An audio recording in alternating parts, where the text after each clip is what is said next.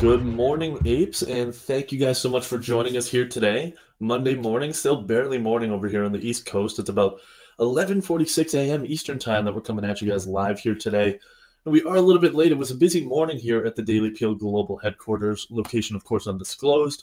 But I want to let you guys know, going forward, especially tomorrow, we should be able to do things right as the market opens or kind of leading into the market open. So it'll be a little bit more appropriate timing in that sense, especially considering the things we're going to be talking about today happened about 3 days ago. So, in that sense, Mondays are always going to be interesting because we're going over stuff that happened even before the weekend. So, hopefully, you're still able to remember despite all the degeneracy I'm sure that you guys get into on Friday and Saturday night.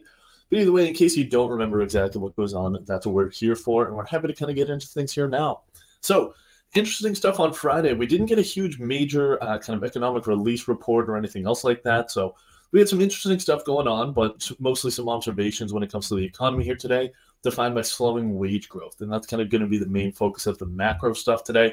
We're going to, of course, get into some companies, some great earnings, some terrible earnings. But as we kind of round the corner on this earnings season here, at least for Q3, it'll be interesting to see over the next couple of days how things kind of performed in the aggregate.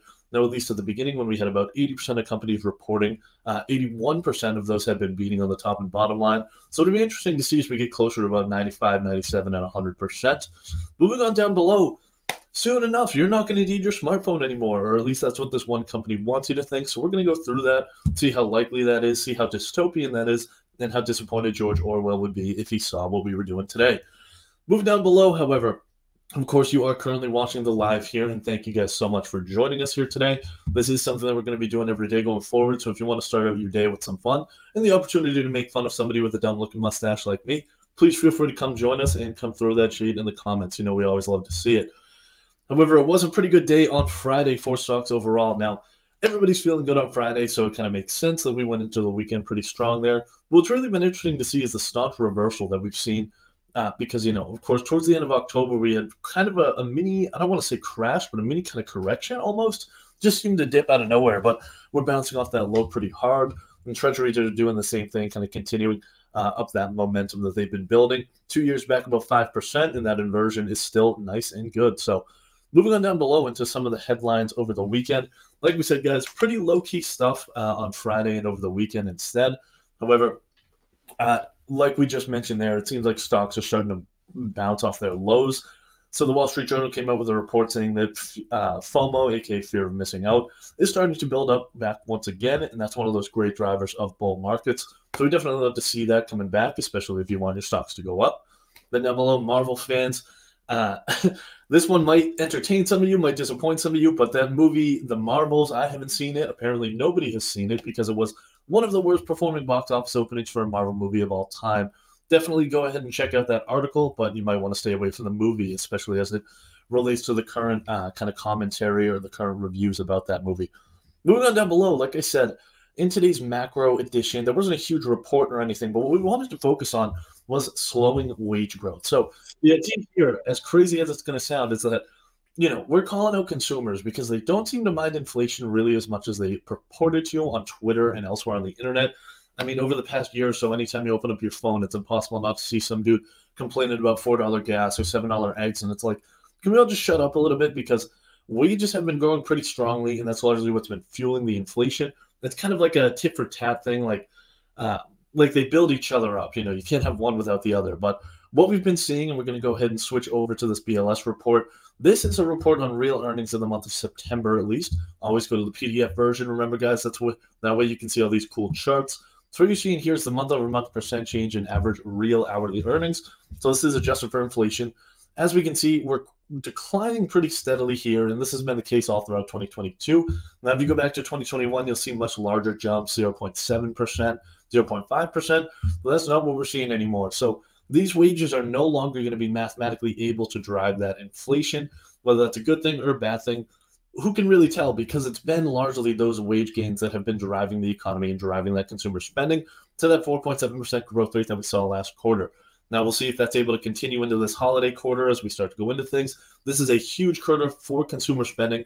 So to have that coincide with a decline in wage growth is going to be really interesting to see how things play out. Remember, guys, it's often not knowing what's going to happen that's important, but asking the right questions and setting yourself up probabilistically for something like that.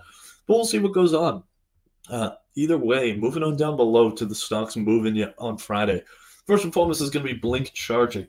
After Tesla came out with the new standard for supercharging with their Tesla superchargers, I mean, my assumption was that Blink and pretty much everything else like it, like EVgo, for example, would just be dead on arrival. But apparently not. If you did Blink, you might have missed this movement on Friday because the stock was up almost 25% on a very solid earnings report. Now, things were looking pretty good. Now, losses came in a lot more narrow than expected. Revenue is somehow still growing, again, despite Tesla superchargers becoming the standard here. I don't know, could be a potential acquisition in play or some kind of spin out or anything like that. But it's going to be interesting to see how these EVs go because even though demand for electric vehicles in general, and pretty much anything that requires taking out credit is going to be lower now that rates are sky high. People that have EVs still need to charge them. So, of course, they're going to go to places like Blink and other places similar in order to get that done. Moving on down below, it was much more interesting to see Unity Software. I mean, this was quite the comeback. So, Unity on Friday had a day for the ages. They started off down 12%, much like Tom Brady and the Patriots back in Super Bowl 51. Down against the Atlanta Falcons with about a couple of minutes left in the third quarter, 28-3. Came back for the win, just like Unity Software on Friday, ending the day up 7% after opening well below 10%. Now, big reason for that was because of the earnings report. They had expectations for EPS of 17 cents per share. They actually lost 33 cents per share, which was obviously horrifically disgusting, way off the mark, but still was better than last quarter. The growth was somewhat digestible. So once analysts stopped just freaking out and reacting to what they saw, they actually had time to sit down and read the report. Then, we started to turn our brains on a little bit and realize that things are still getting better. So they were able to narrow their losses by half compared to last year. Revenue is growing a very nice 69% that we always love to see. So overall, wasn't really that bad, but the biggest thing was margin compression as well. So we've been seeing the net loss margin up around 50 or so percent, something really horrific. And that's been able to be reduced down to the low 20s. So, of course, analysts pricing in that going forward are excited to see that. Moving on down below to Plug Power, one of the strangest companies around, as this company specializes in selling the most common element in the universe, being hydrogen. They sell these hydrogen fuel cell batteries. And as everybody's starting to realize that nonsense doesn't really make any sense at all, the stock was down over 40% in a single day on Friday. I mean, if that's not securities assault, then I really don't know what is. Somebody's got to sue these guys just for that deplorable performance. But a lot of that was due to this earnings report. Now, we're going to go over here and take a look at the earnings report here real quick. Quick note, like we always like to say, the prettier or more designed an earnings report looks, the worse it probably is. It's kind of a safe assumption that you can make here. And so you're seeing all these logos, all these images, blah, blah, blah. Do you think Berkshire Hathaway does that? Do you think Apple does that in their earnings reports? No. These companies do that when they have nothing to say, but they want to kind of spice things up a little bit. But if we go down and look at the actual income statement here, the profit and loss, it is absolutely horrific. So we are not seeing very much growth across anything. I mean, net revenue, it's still growing, but quite slowly, especially when we go ahead and look down for things like this. Provisions for less contracts related to service. This is a cost related to kind of like bad contracts, basically. Look at this. It's gone from 5,000 or 5 million. I'm going to assume, I actually don't see what units are going to be on here. In thousands. Yeah, so 5 million all the way up to 41 million. That's over an 8x increase annually. Then we go down and keep looking below. We saw a huge spike in the cost of power purchase agreements as well. It's kind of like futures that they use to control the cost of power. That has been absolutely horrific for this company. So they did come out and release a going concern warning along with the earnings report, basically saying they might have to go bankrupt. Personally, I have a going concern warning every Monday morning when I wake up and realize that I have to start working again. But either way, shareholders really hate to see that much more than the individuals do. So the stock was absolutely decimated. Moving on now, speaking of decimated stocks, we got some information from the trade desk as well.